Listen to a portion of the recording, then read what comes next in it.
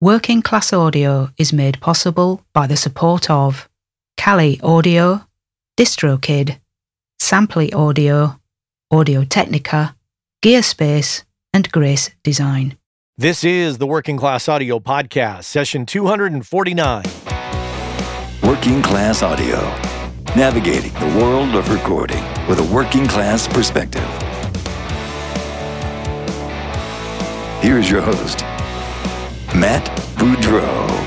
Thanks, Chuck. Hey, everybody. Welcome back to the Working Class Audio Podcast. This is session number 249 you are listening to. My guest today is Jeff Cole-Heady. Jeff is a Grammy-nominated producer, composer, engineer, and musician located right here in the Bay Area. And he is currently a staff engineer at 25th Street Recording and is also a house producer, engineer, and mentor at Zoo Labs, which is a music accelerator based in Oakland, California. Jeff's done a few things in his time, as far as production and engineering, but checking out his bio, I discovered he's actually performed with John Legend and Pete Wentz, and he's done a bunch of other stuff. And I'll include a link to his website in the show notes.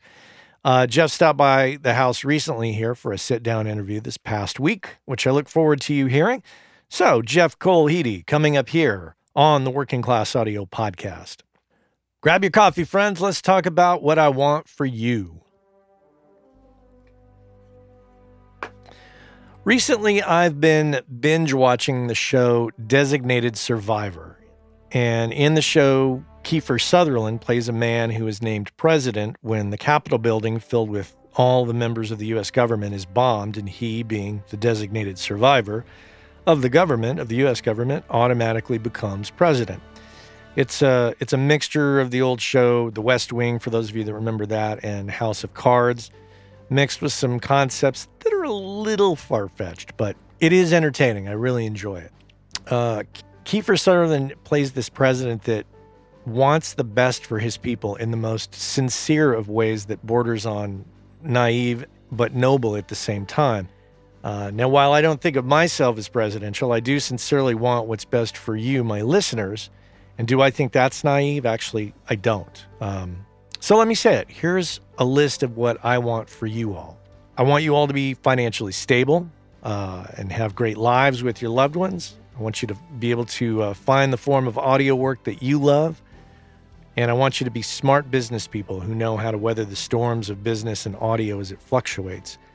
And I also want you to be diversified so you can survive and not become discouraged and leave the world of audio, because we need all of you. I want you all to be constantly evaluating yourselves and figuring out how to improve as humans, as engineers, as business people, as dads, moms, brothers, sisters, uncles, cousins, etc., and friends. Basically, I want you all to be happy and successful in your own minds. And that's the conclusion I came to as I watched Kiefer Sutherland play the president on this show. I thought, he wants what's best for his people. I want what's best for my listeners. There's no harm in that. And I'm sure there's a bit of me as a parent that wants to take care of people, and that's where some of that comes from. I also think it comes as the result of doing almost 250 episodes of this podcast and constantly getting emails and messages from listeners who tell me how the show has helped guide them through some rough waters. And I have to admit, the coffee many of you have sent over the years warms my heart, as do those messages. So while I can want these things for you, it's not about what I want. It's about what you want for you. I can influence you through these monologues and the interviews I do, but I sure as shit cannot make you do what you don't want to do. Now, if you are already at a good place in your life with an audio career, that's great. That makes me happy. That thrills me to no end. However, if you are in a transitional time or down in the dumps and hitting rock bottom, then I'm here to ask you to stay focused. Don't lose faith in what you are trying to accomplish, and know that your struggle, no matter how big or small, is something you can look back on and know that it helped shape your future success. Never forget making mistakes and correcting course is part of the journey. Not just making mistakes, but failing and making mistakes. So, to conclude, don't get distracted by what's not important and stay the course. That's my wish for you. Most of you already know about Grace Design and have known about them for years. They've been around since 1994. It was started by the two brothers, Michael and Eben Grace, who still run the company to this day. And you already know that they make incredible sounding products for us all. What you might not know if you don't know them is that Michael and Eben are two of the nicest people on the planet, easily approachable, very knowledgeable. You might have met them at a trade show and experienced this. Without a doubt, it's one of my favorite companies out there in the world of pro audio. You might have heard me a few times talking about the Grace 908 Atmos controller. I think the most elegant solution, if you're going to be doing Atmos, that is the best solution out there, as far as I'm concerned, hands down. And prior to that, I was using the Stereo 905 controller for many years. Not only that, but most recently, I've used their 108 mic pre's to do the Room 219 combo jazz record that you might have heard me talk about. The point is that they check all the boxes for me. They're incredibly nice people. They make incredibly great products. They're located here in the United States in Lyons, Colorado, and employ a number of people.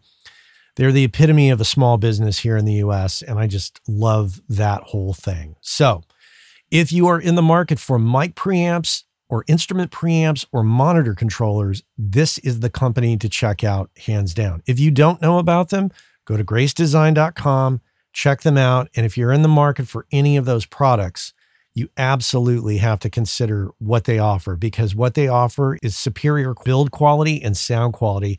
And those of you who bought their products in the 90s that are still using them, you know exactly what I'm talking about. So check them out, gracedesign.com. I know the business of audio is a frustrating one sometimes. The audio part's pretty fun, but it's the business of it and the career part of it that's a little challenging to many of us. I can completely empathize with that. And if you thought to yourself, God, I wish I could talk to somebody about this, you can do that. You could talk with me about it.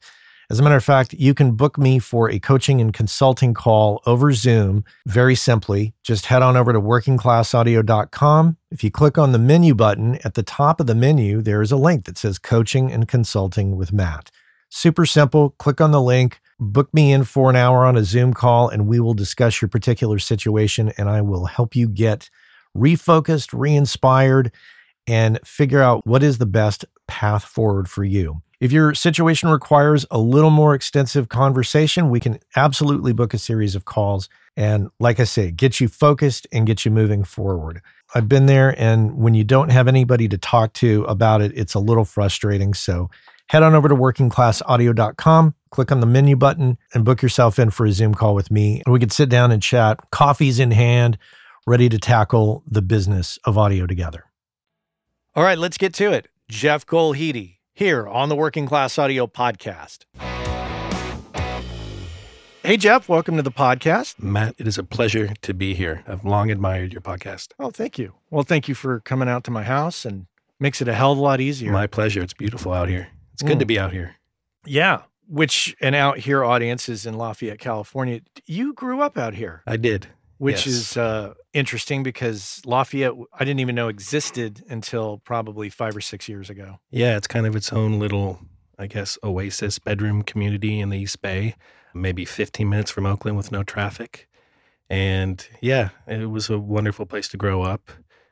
We call it the Shire, some of us, because it's green rolling hills filled with oak trees and hobbits. Hobbits, yeah. I swear I've seen them when I was in high school at a late hour. And you actually went to the same middle school that my kids are going to right now, which is interesting. So what was it like growing up here? Well, there's a sheltered aspect to being in Contra Costa County, certainly. You know, it's so much different when you go through the tunnel from Oakland into Contra Costa County. Even the weather's different. It's a little bit more warm. It was a great upbringing. Again, it's beautiful. The school systems are great. It's public schools, but the teachers are wonderful, and the classes were great. Granted, I may have not thought that when I was younger.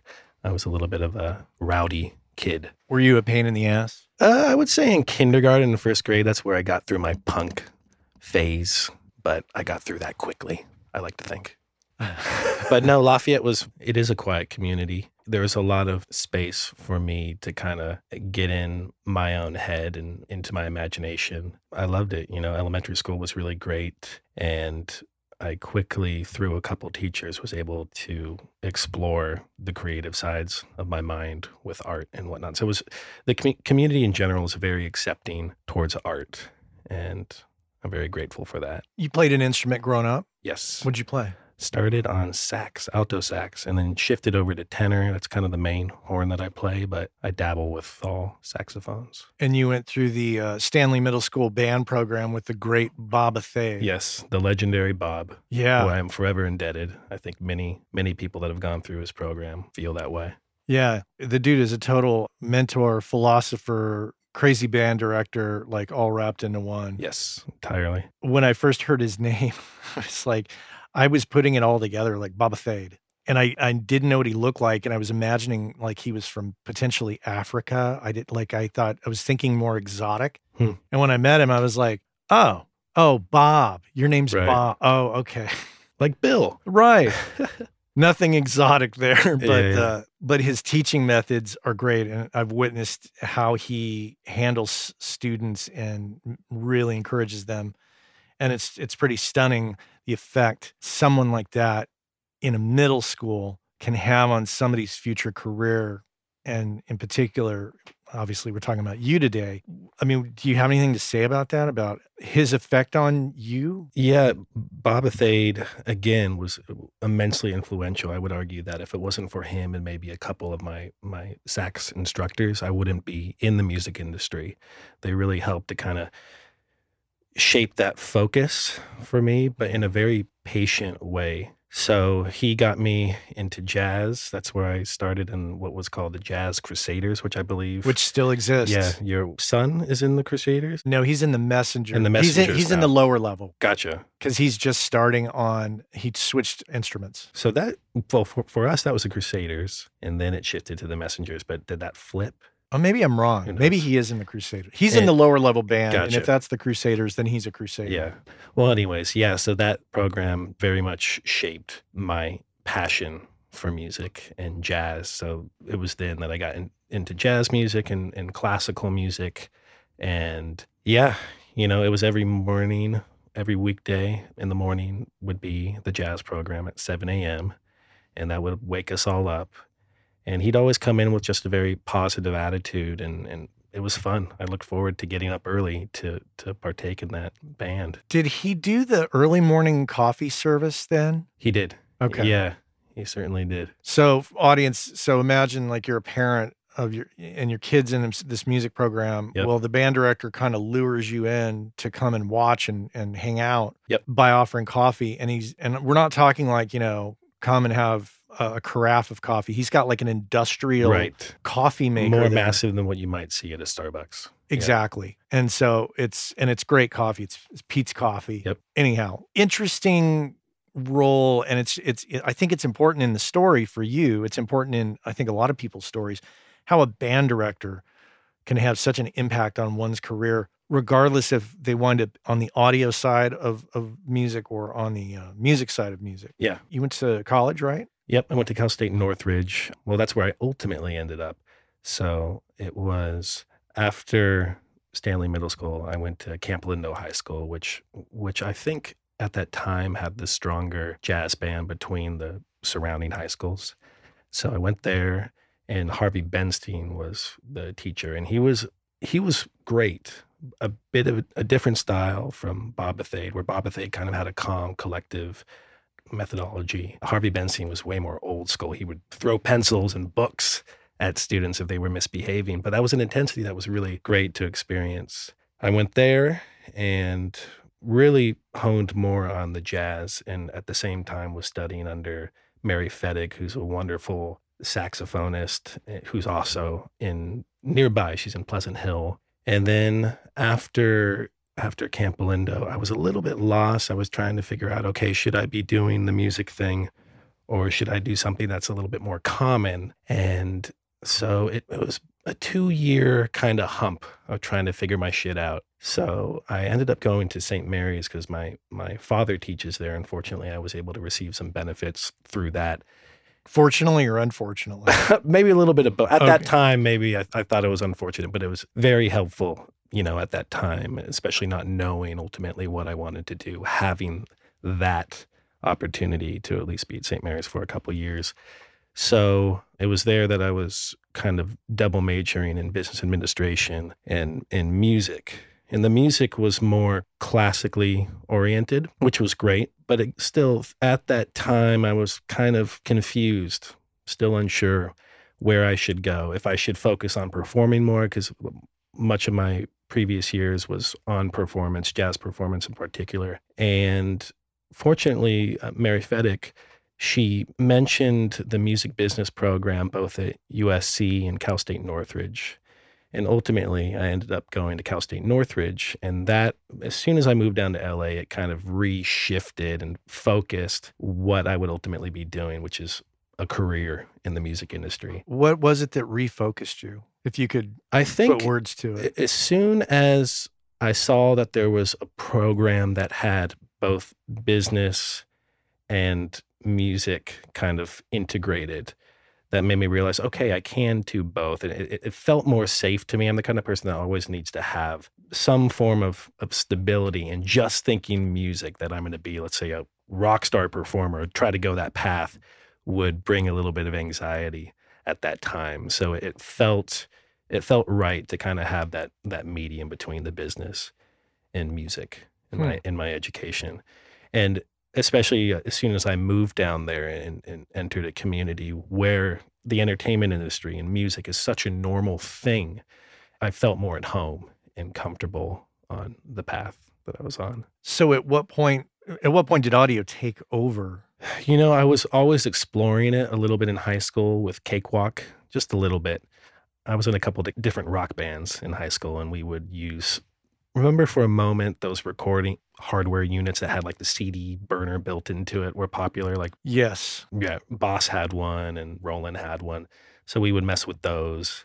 But when I was in college, I was in another band called Balance and the Traveling Sounds, and we would record in one of the musicians' bedrooms. And that's where I kind of learned more about Pro Tools and Cubase. So I think ultimately it was through kind of bedroom recording that I developed an interest in that.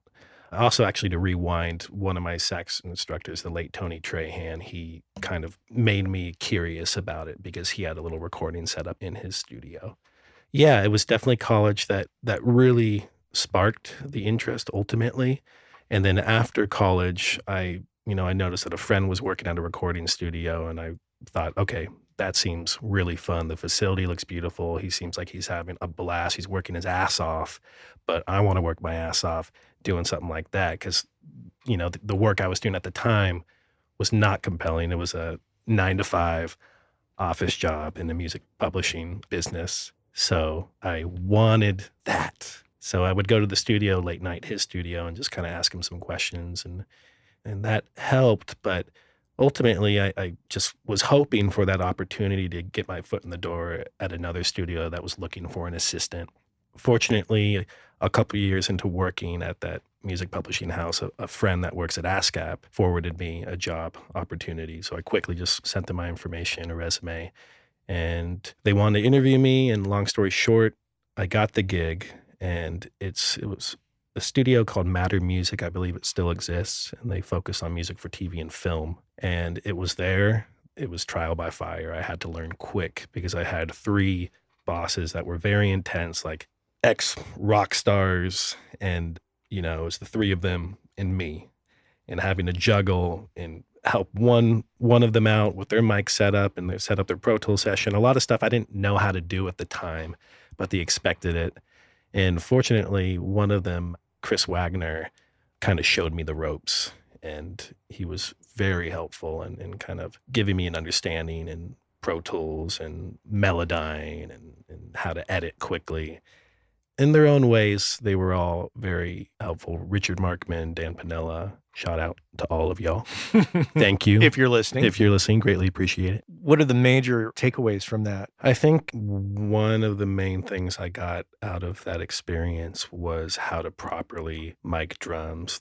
Dan was very specific on how he wanted it, and he swore by kind of retro mic techniques, the way the Beatles might have done it, for example. So that was a lot of, I guess, knowledge or hours was gained on drum miking technique through him, as well as the microphones. They have a kind of a similar system or set of mics and just equipment in general to 25th Street Recording, which we'll talk about.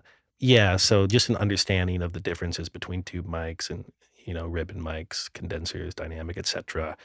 I was able to kind of understand that more there and experiment after hours. I had the time to play with things and work on my own music. I think anytime you spend time at a place like that, there's always a couple key takeaways that, in spite of, time passing and memories fading, you always remember one or two things from a place. Right. And the miking thing being one of them. Are there others? Yeah, I think this was coming right out of a time where I was having a lot of self-doubts in terms of what I wanted to do, as I mentioned, when I was at St. Mary's. So this was a couple years after that. And there was a lot of validation that came through that experience. They trusted me quickly to manage the facility and at the same time do a lot of creative things. I started composing for some of the TV shows. And yeah, it was specifically when I was doing the composing that I realized, okay, this is something that I could do. I could make a living off of this. And seeing royalty checks come in was really cool. So that's definitely a takeaway from that experience, just realizing certain things within the music industry that is possible. Seems like you were going through a little bit of an identity crisis of Definitely trying to figure out, what am I? What am I going to do? How is my life going to pan out here? And you're still at an early age at that point where it's like, it's a little scary. Yeah, that's precisely what I was going through. I was going through a little existential crisis in a way. I was dabbling in a lot of different things with performing. I was still doing a lot of jazz gigs and playing in a handful of bands and doing engineering and composing and producing. And so it was a time certainly where I was trying to understand what made the most sense, because if I was tackling all of those at the same time, it was just chaotic. Yeah. And you came from music originally. Yeah. You had a little bit of business exposure with studying it, at least. So was there outside pressure from family to pick something to do and do it, kind of a thing? No, not really. I think it was more of a pressure just from more societal pressures. Looking at the surrounding community, growing up, everyone tended to go on a less creative path, be a dentist or be an accountant or do some type of sales job. It was more just kind of, the surrounding social environment, which made me kind of question if this is realistic. Mm. And it seemed more like a dream to me to take this path. And that's just ultimately because it's what I want to do. And there can be more fear that comes from that. It is a scary thing to go through that, to try to figure out, like, what's my role? What am I going to do? How am I going to survive? What does the future hold for me? Finding your footing it's a process for sure. And it makes it harder too when you want to do audio and you're not making enough money in the beginning. And that's when a lot of people go, oh shit, this isn't working. I got to get out of this. Yeah, totally. So what came next? So I worked at Matter for a few years and I wanted to move on and explore just doing completely an independent contractor life as a composer. And so I spent the next couple of years doing that, had some success, but it was also a struggle too. Always trying to think ahead of like, what's the next gig going to be? Who should I be reaching out to? Which music houses should I throw a resume at with my work? And so that was also just another big learning experience in terms of how to manage myself and my time and know when to switch my brain to doing more admin-based work to just doing some deep work and focusing on a composition or recording. So that was the next couple years down in LA. How did you find it living in LA? I feel like LA gets a bad rep from a lot of people that haven't lived down there, but I actually very much like it. It has all sorts of communities. Of course, it's got the Hollywood type people, but it's also got kind of an East Coast vibe if you're more in East LA. West LA is very, very laid back. The food is wonderful. The LA locals are wonderful. Like the Hispanic community are so awesome. Some of my best friends are down in LA. Yeah, I'm very fond of that whole area. Of course, being back in the Bay Area, I love the nature, and I love that it's not always hot and it's not as much of a sprawl of people. So kind of fast forwarding to now, I would say that LA is a great place to visit.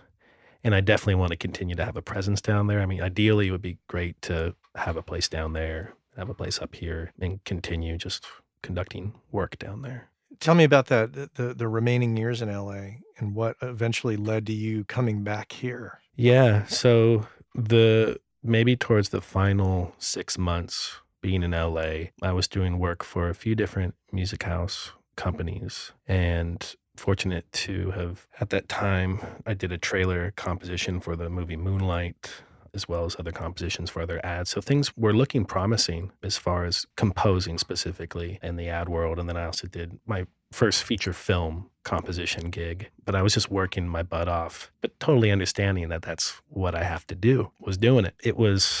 I really enjoyed it. However, it was a very kind of lonely period too, because I would find myself just stuck in my little composition space and would be there from the early AM all the way till who knows how late. I would just kind of get so lost in the work. So there were pros and cons to that. And definitely looking back, I could have managed my well-being a little bit more, found some time to step outside more. But I ultimately moved back up to the Bay Area because of my girlfriend at the time. She was from up here and she was adamant about getting out of LA at some point, and finally she just wanted to do it. So in an emergency, I reached out to all the recording studios I was aware of and got some more contacts from some friends. And the first place I reached out to was 25th Street Recording. The second place I reached out to was Zoo Labs. And fortunately, they were the studios that ultimately were quick to respond. And I met up with John Schimpf, the studio manager at 25th Street. Former WCA guest, John Schimpf. That's right. And he was very welcoming. We had a great conversation. And then he just kept me in mind for if any opportunities popped up. And fast forwarding, fortunately, maybe a year afterwards, I started getting into the 25th Street family. I had my first session, and since then it's been maybe 2.5 years. In the last year and a half, I've been a staff engineer alongside Gabriel Shepard. Another guest. Right. But rewinding again, Zoo Labs is what ultimately, that was my first gig in the Bay Area. And so my girlfriend moved up here first, and then a few months later, I started working in one of the Zoo Labs residencies. And Zoo Labs is a recording studio, but a little bit different. It's not quite a commercial facility, but they have these 2-week residency programs. It's almost like an accelerator or an incubator, which we have in it's in the tech industry mainly. So artists will get chosen to participate in this, and they'll learn business, tech, entrepreneurial skill sets during the daytime, and then in the afternoon into the evening, they'll work on a record. And so I was helping as a producer and engineer. And that was such a wonderful shift, where previously I was, again, alone in a room composing. Like finally I was being social and working with artists and working with the staff at Zoo Labs and being on my feet more and exploring a different side of music, which is producing. And I found that to be very inspiring. And I guess in producing in general, I'm more out of my head and I'm instead helping inspire the artist, the talent. So it was very refreshing, just not only being up in the Bay, but having a completely different kind of profession start to unfold that's still in the music industry. Was that a staff type job? Yes, when the residencies would occur, I would get hired on. So you'd be an independent contractor for that period. Exactly. Of time. Okay. So that was a continuation, I guess, of the independent contractor life from exiting from Matter Music. And it was also bringing more confirmation in this lifestyle, which I'm still living, the independent contractor lifestyle. Did you have any takeaways from that experience that gave you some new skills or ideas or concepts to apply to your own career? Yeah. In terms of the technicalities, understanding the board more, there was an SSL board. I hadn't experienced that before.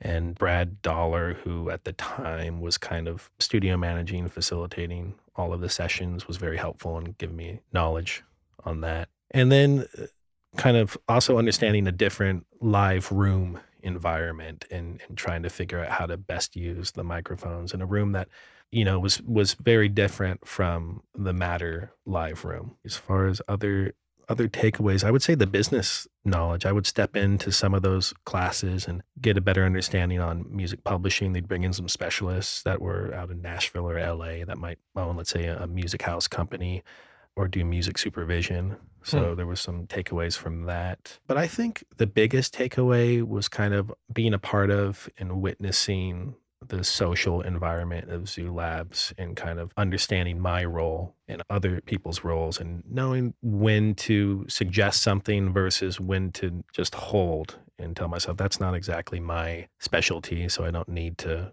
comment on that. I guess like any kind of work environment, just kind of understanding where you're positioned in that space. Yeah. Yeah. Knowing when to speak up is a fascinating journey to learn. Yeah. And is always a work in progress. At least it is for me, because I've definitely spoke up in some situations where I probably should have kept my mouth shut. But, I've done the same. But at the same time, I've also kept my mouth shut in some situations where I should have spoken right. up. It's that balance. It's just tricky. So how long were you there? I'm still there. Oh, you're still there. They call on me when these residencies happen. For the most part, I've done all of the residencies since I moved up here a few years ago. Minus the current one, I wasn't able to. But yeah, it's just whenever a residency happens. And then in between residencies, they're kind of preparing for the next one, or the artists that were in different residencies, they might be using the space during those gaps. Interesting. I continue to work. When you're the new person in any organization, there's a little bit of adapting to the culture of that place. Yeah. How was that at 25th Street? Well, I come into any new environment always being just a little, not nervous, but just kind of introverted, quiet. I want to just observe and see how the culture is. But it really was quick for me to feel comfortable at 25th Street. The environment in general, like when I first stepped in there to meet John when I was still living in LA, was so laid back, very welcoming. But yeah, when I officially became a staff engineer, the banter, like I got thrown in pretty quickly in a good way. Just fun banter with John, fun banter with Gabriel. So that totally broke down, I think, any kind of walls I may have had in entering a new workspace. So yeah, I got comfortable pretty quick. Yet, it still is John. I consider him a really great friend, but ultimately still a superior, being the manager of this facility. And so I still always want to be respectful, even when we're just hanging and having fun dialogue. And the same goes for Gabriel, who's been in the industry for so long. I've got so much respect for him. And I know I bug him a lot asking questions, but he's so patient. And even when things are really chaotic, like he's always doing something at the studio. He's there probably more than anyone. And yet he still is able to make the space to help out another. And I think that's also just the overall kind of way we go about things there. We help each other out. We'll sidestep and jump into another person's session if need be. So it's very collaborative. How long has it been since you've been there now? So the first session was about 2.5 years ago, but it was maybe 1.5 years ago that I kind of finally became a staff engineer. The previous engineer had moved on, and so there was a space for me. Yeah, but it seems like it's gone by quickly. It seems like yesterday that I just jumped in. Hey, our friends over at DistroKid have created the DistroKid app for Android, which allows you to do some key things such as check your stats from Apple and Spotify, edit release metadata, upload new releases, and a host of other features. And remember, WCA listeners get 30% off your first year at DistroKid. And if you just head on over to workingclassaudio.com/WCA30, you can follow the link, get your 30% off, and be off to the races. So check our friends out at DistroKid and make sure and get your 30% off by going to workingclassaudio.com/WCA30. What I find fascinating about doing sessions like that when you're the staff person is a group of people come in to make something creative you've never met, and just kind of that fast adaptation of, okay, we got to get to know each other kind of quickly, show respect and facilitate. And it's kind of like, it's a very quick team building type exercise in human interaction, What have you learned over the years of doing that now, right. of getting yourself acclimated and making them feel comfortable at the same time? Right. Well, I think learning that it's in a lot of these situations, it's not about me. It's a customer service type of job. And these clients come in with a lot of passion, sometimes a lot of anxiety, and to not let that enter my system is important, and to be patient. And then with regards to the other staff at 25th Street and moving quickly, I actually think there's not really any cons to that. It's more, what I really appreciate is that there's no bullshit. We don't have any time to fret over anything or like to get passive aggressive towards one another. Like we don't have time for that. And so the dialogue, when we do have time, the dialogue is awesome and it's a good hang. So learning also just to move quickly has been very helpful there too. Sessions are back to back and you have to get pretty creative. You don't always have the benefit to have the ideal setup on the console. Maybe you'll have to plug straight into Pro Tools because you just don't have enough time, so you're not using the faders. So yeah, just having to move quickly has actually been a wonderful lesson at 25th Street. And also looking at microphones too, just being at that studio has given me more knowledge on what microphone is guaranteed to do the job for a particular application. So just grabbing that mic, throwing it right in front of the amp and knowing it's going to work and doing it quickly. I feel more comfortable doing that. Whereas maybe in the past I would have thought, oh, maybe I should have put 2 microphones or use that ribbon microphone. Yeah. Well, and obviously your knowledge base is grown tremendously over the time of being there. And then, if you take that back to Matter Music and how you were instructed on the methods of recording drums there and mic choices here, it seems like you're at a point where you're making it your own. Yeah. And to go along with that too, at 25th Street, even though we have to move quickly, we're able to do things with our own personal method. So Gabriel has his own way of using the board. I have my way of using the board. Yeah. So there still is, in those small spaces, room to just kind of focus in on what's going to work for you to keep going at the speed that's required at this facility. We're always developing as audio people, but hopefully you're always developing. Yeah, no, it's forever a lesson. Yeah, it's a work in progress continually, but I think it's important to eventually break away from being told what to do and adopting other people's methods and more getting into this works for me kind of concept, because then you can take ownership and control over the situation. You can make sure you're guiding the session as it should be guided rather than just responding and going, well, I was told I need to put an SM57 on the snare, so let's go put a 57 on the snare. And whereas over time you develop, well, maybe I don't want to do that. Yeah. And this works better for me, and I'm going to stick to this method. Yeah, I think ultimately that is where I strive to be. And maybe sometimes I jump to that too quickly. For example, a recent kind of learning experience for me was Leslie Ann Jones over at Skywalker. She came to the studio and I was assisting that session. And for the most part, when I'm at 25th Street, I'm running the session. So again, I have my own specific way, but she had a very different one, very unique. And I had to figure that whole system out pretty quickly.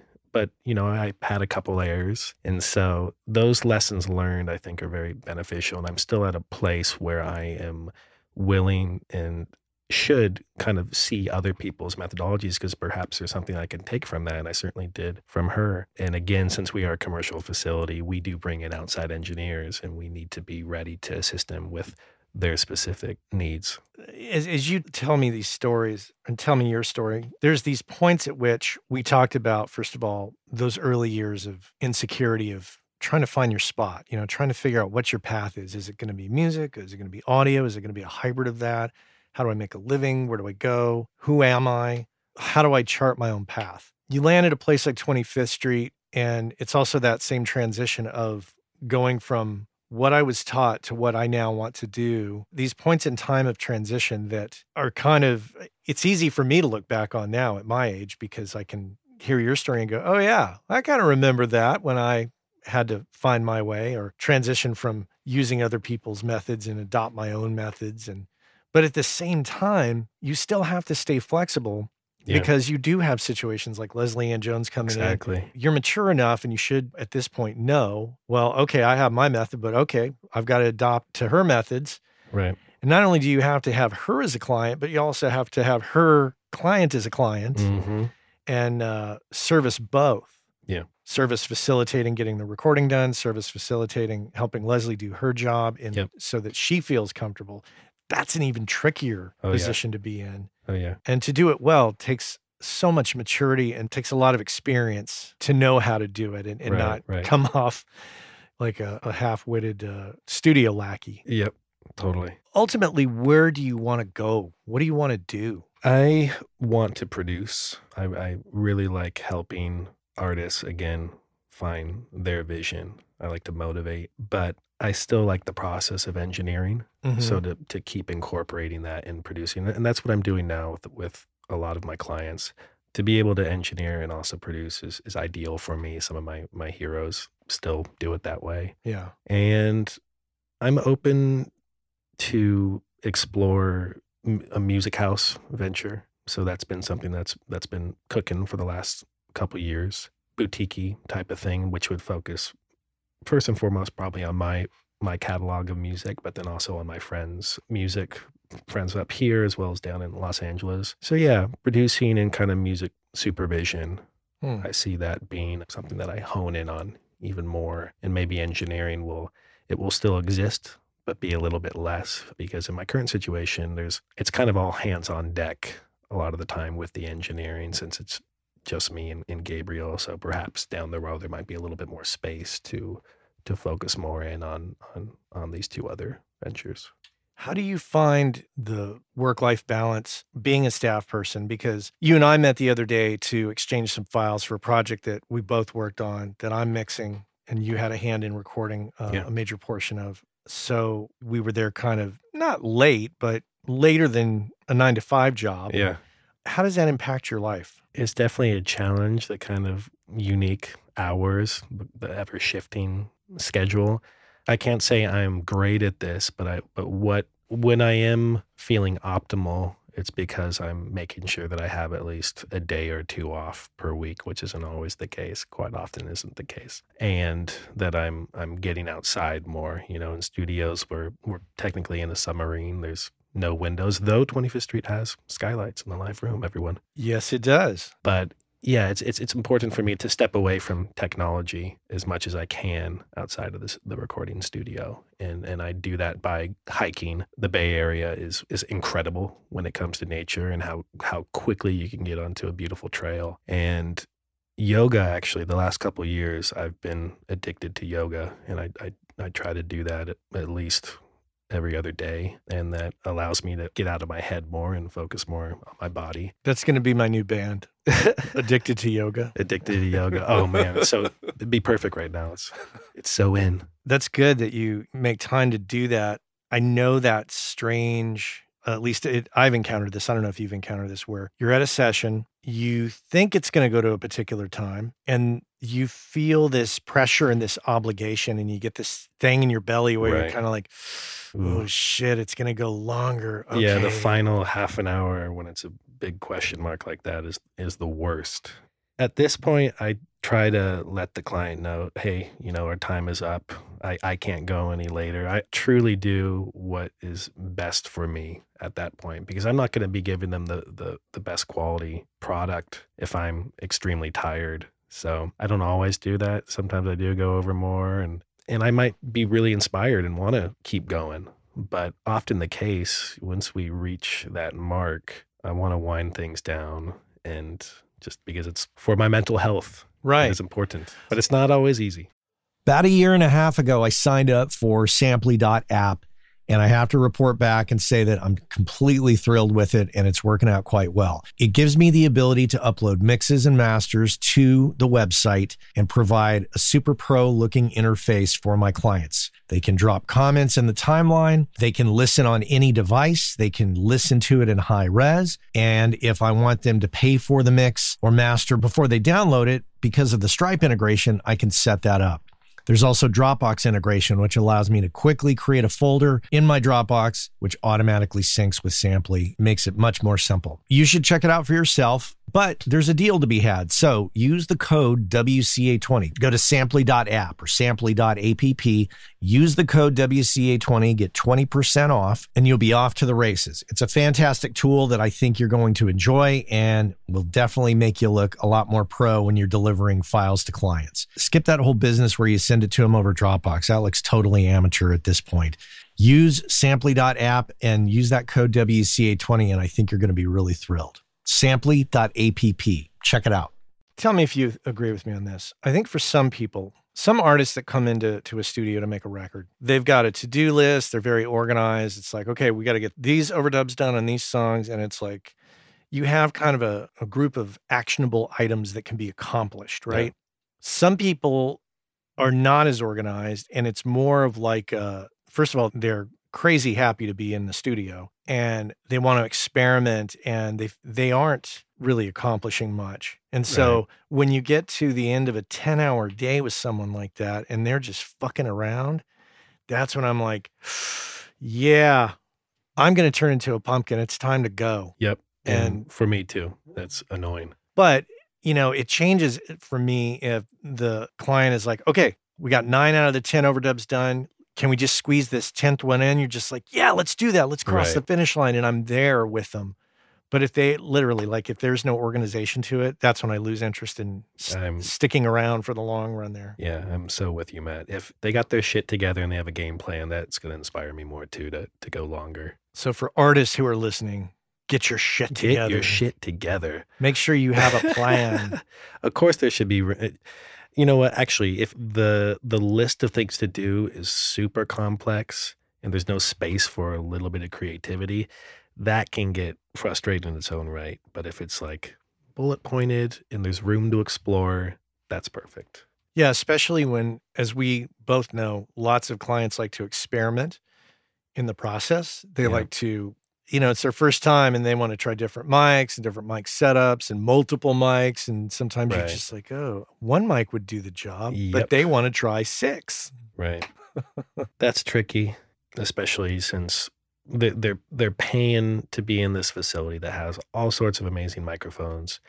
And I'm usually open for that. Okay, let's try these things out. And actually sometimes there's a discovery that's made, and maybe I apply that in the future. But if, you know, I find that it's an hour or 2 spent doing this, then I get more specific and suggest, okay, this is actually going to work. It's great that we did this, but let's carry on with this and keep it moving. Yeah. Finding at that balance point of when to say, okay, playtime's over. Yep. Let's capture what we need to capture for the song and move on. So you've lived in Los Angeles, you've lived in the Bay Area, 2 very expensive places to live. Outrageous. So how have you managed to make it work? Has it been a struggle? Have there been some times where you've considered leaving the state of California?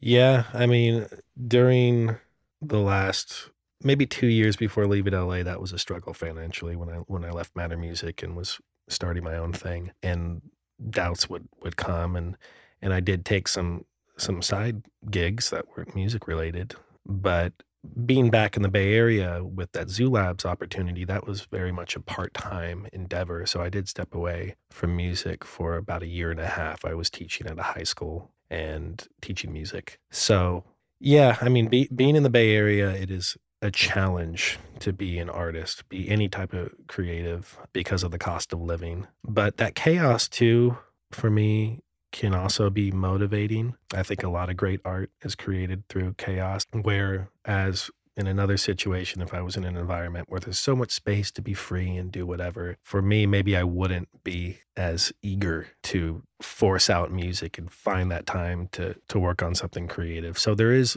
a positive for me through the chaos. That is an interesting point, because if you can cut it here, if you can make it work, it's almost like I would equate it to, say, like somebody who does sports and lives and trains in Colorado, where the air is thinner, you're at a higher altitude.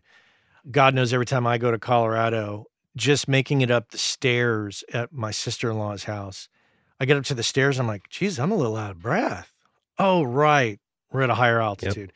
So if you live and train in that environment, then when you go to the lower elevations, it's like you're flying. I would assume. I'm not a sports person. So hear me out here. So then you take that concept and you try to survive in an expensive environment. It kind of forces your hand at making some decisions that if you lived in a more relaxed place where you could be a little more complacent, it's a different outcome. You have to focus with no bullshit because your time is more limited and you're trying to survive too. So yeah. But certainly these last couple years, I've been so busy that I've been able to look back, or when I pay my bills, I guess, each month and realize, oh, okay, all that work paid off. Yeah, there's some overhead. This is good. Yeah, this is all great. So I just haven't had much time to think about the struggle because I have been working a lot.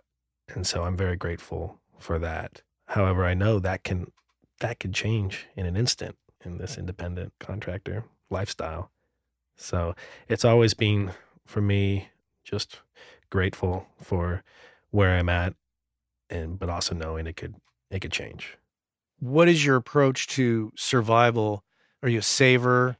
Do you plan for the worst? I do save, I throw a certain percentage into a few different accounts, but I don't look ahead too far. I could probably be better at that with my money management. But yeah, I certainly try to make sure that there is a bit of a cushion just in case something happens. But yeah, it could be better. Is there anything that we should touch on that you think we haven't touched on that's important? Some records that are going to be released soon. I'm excited for them. So I want to kind of give them shout outs. Yeah. What's that? Cool. What do you got coming out? There's a soul funk rock band called Midtown Social. They're based out of San Francisco, and they're about to release a full-length album in the next couple months called Fantastic Colors. And I had the pleasure of producing that and recording it. And I think it's a solid record. The songwriting is really great, and they're doing their thing. Like, they're currently playing a lot around the Bay Area. They're on a tour right now. And yeah, so keep a lookout. Midtown Social, their next record. And then there's another group called Ostu, and she's kind of an alternative soul, R&B, a little bit of rock in there. And she's out of Oakland, and we are dropping just a bunch of singles with it ultimately being a full-length record. And her first single got released a couple weeks ago called G for You. Mm-hmm. And the second one, Reckless, will be coming out in the next couple weeks. And she's got a wonderful voice. I'm so happy to be a part of that. So I think, yeah, those two shout outs. Okay. We'll put links in the show notes to both and people can check those out. And then you have a website, right? I do. And that is? JeffColheedy.com. Now, how do you spell Colheedy? K-O-L as in Larry, H-E, D as in dog, E. All right, there it is. I'll put a link in the show notes to not only your website, but these artists that you've mentioned. So great. Thanks, man. Thanks for coming out. Matt, it's been a pleasure. Should we make another cup of coffee? Yes, please. Let's do that. Need that crack. Okay, let's do it. All right. Jeff Colheedy here on the Working Class Audio Podcast. Thanks for taking the time to listen today. Our friends over at Cali Audio have just introduced the brand new LP UNF system, which is meant to give you everything you need from a studio monitor in a package that you can basically set up anywhere. And the system is specifically designed for your desk. So no matter how else you're using your desk, reflections from the drivers to the desk to your ears are accounted for, giving you a perfectly clear picture of your mix that you can rely on to translate well. Whether you're putting them on stands behind your desk, on a desk away from walls, on a desk against a wall, on a desk on speaker stands away from the walls, there's a number of configurations, and they have settings on the back to accommodate all of that and more. And if price is a concern, never fear. They're priced at $299. That's right, pretty affordable. Head on over to CaliAudio.com and check out the new LP UNF. I want to thank my crew for their contributions to the show, including Anne-Marie Plow on the editing, Cliff Truesdale for the Working Class Audio theme music, and Mr. Chuck Smith for his smooth radio voice. Thank you again for tuning in week after week. Remember to stay focused and stay the course, and tune in next week for WCA number 250. Until then, take care. Hey, I know many of you are aware of this, but for those of you that aren't aware, Working Class Audio sponsors the forum over at gearspace.com called Audio Life. And quite simply put, it's a place where audio professionals can go to talk with other audio professionals about things other than audio gear. including life hacks, work-life balance, health and hearing loss. You know, if you want to talk with other audio professionals who can identify with what your lifestyle is like and how it relates to things going on in the world outside of audio, this is a great place to go and check out. So head on over to gearspace.com, check out Audio Life, many of the same topics that we discuss here on the show on gearspace.com. So check that out.